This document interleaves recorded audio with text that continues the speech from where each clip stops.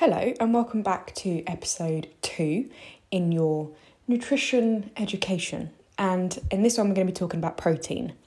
So protein tends to be the main one that people focus on, regardless whether they're in a deficit or if they're maintaining or gaining weight. It's just protein. And you'll see loads of different companies putting out new protein things and it's like such a hyped up thing.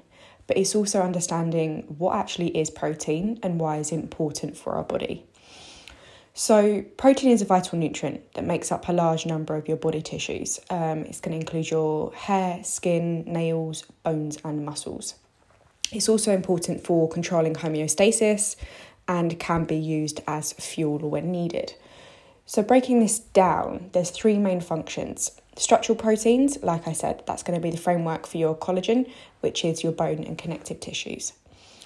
Homeostatic protein, which is your synthesis of hormones, enzymes and blood cells, and then fuel proteins. So basically when your glycogen from your carbs is running low, we can use proteins when needed to help give us that extra little bit of fuel.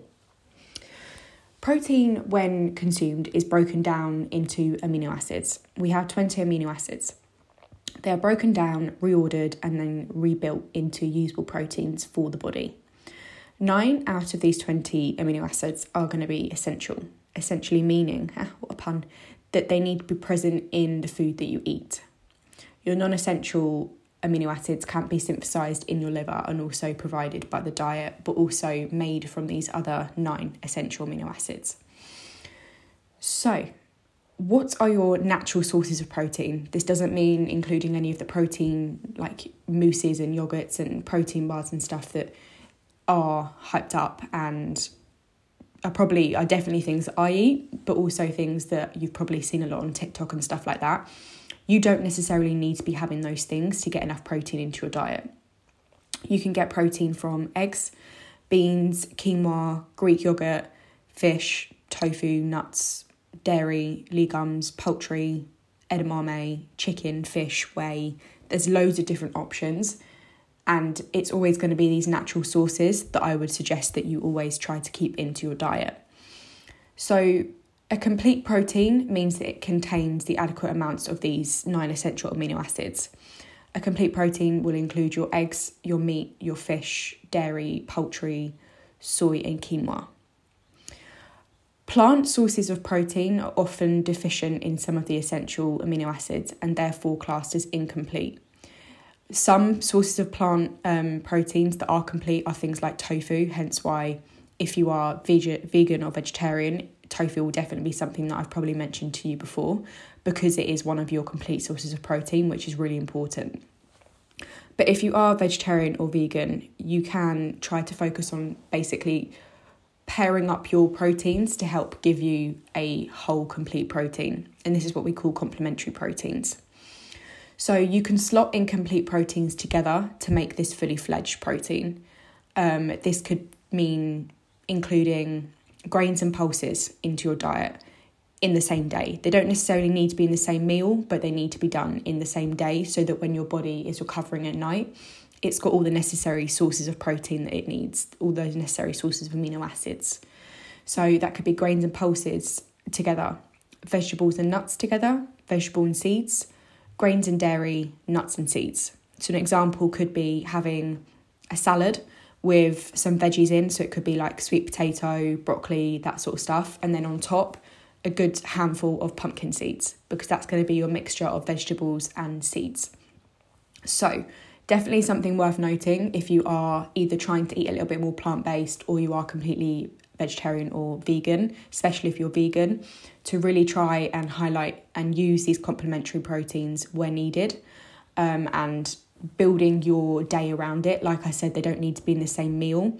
So you could be having the grains in the morning and the dairy at lunch, and that will be fine, but they need to come together in the same day. Outside of that, protein also has a quality rating, meaning the greater the amount of consumed protein that is actually utilised in your body, the higher the score will be. So if you consume, let's say, a bit of chicken, how much of the protein in that chicken can actually be used within your body? And these complete proteins, so your sources such as eggs, meat, fish, dairy, poultry, soy and quinoa, they're going to have a higher protein rating. Whey protein has also got a really good protein rating too, because we can get more from what we are eating. So try and focus on those sources of protein as well. Really good.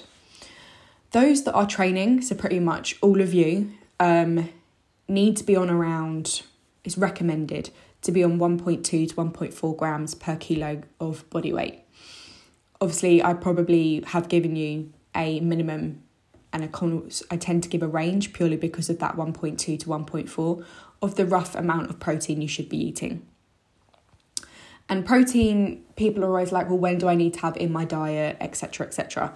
I always recommend having a good source of protein in each of your 3 main meals, because essentially that's going to help to just increase your overall intake throughout the day. And this means at least 20 to 25 grams of protein in those main meals, because that will help you get to where you need to be by the end of the day. And then you can, of course, include some in your snacks. But you don't need to eat protein-packed things necessarily to get protein into your diet. Like I was saying, sometimes they don't actually sit very well on your stomach. If you're like me, some protein bars make my stomachs do backflips because it's too much processing. So I tend to try and opt for things like yogurts and stuff like that for my snacks instead. Protein's always going to be important in your post-workout. So there's a thing called the anabolic window, which people have debated what the time is roughly. But for females, I always recommend trying to get protein, a source of protein, into your diet within around an hour and 30 minutes of you doing a workout. This could simply mean whey protein shake, a whey isolate shake, some sort of yogurt or something like that. Or it could be that you exercise fasted and you come home and you have your breakfast or something like that. But it's always good to have it within that hour and a half window of your workout. And I'm going to run through a quick example day of eating that is going to help you ensure that you get a good amount of protein into your day. And it's probably something similar to what you guys are already on. Breakfast could be oats with a scoop of whey protein mixed in, berries and peanut butter, or it could be a protein yogurt. Lunch, it could be eggs on toast, it could be tofu scramble or a chicken salad. Dinner could be chino pesto pasta or a chickpea and quinoa Buddha bowl. Your snack could be a yogurt, it could be a protein yogurt, or something that I do is I mix whey protein into my Greek yogurt and it makes like an Angel Delight kind of texture, it's lush. Or a protein bar, or it could literally be something like rice cakes with some peanut butter on top, or a banana with some peanut butter, something along those lines. So people tend to get too bogged down in making sure they get enough protein into their diet, and it takes up too much mental space, and it doesn't need to.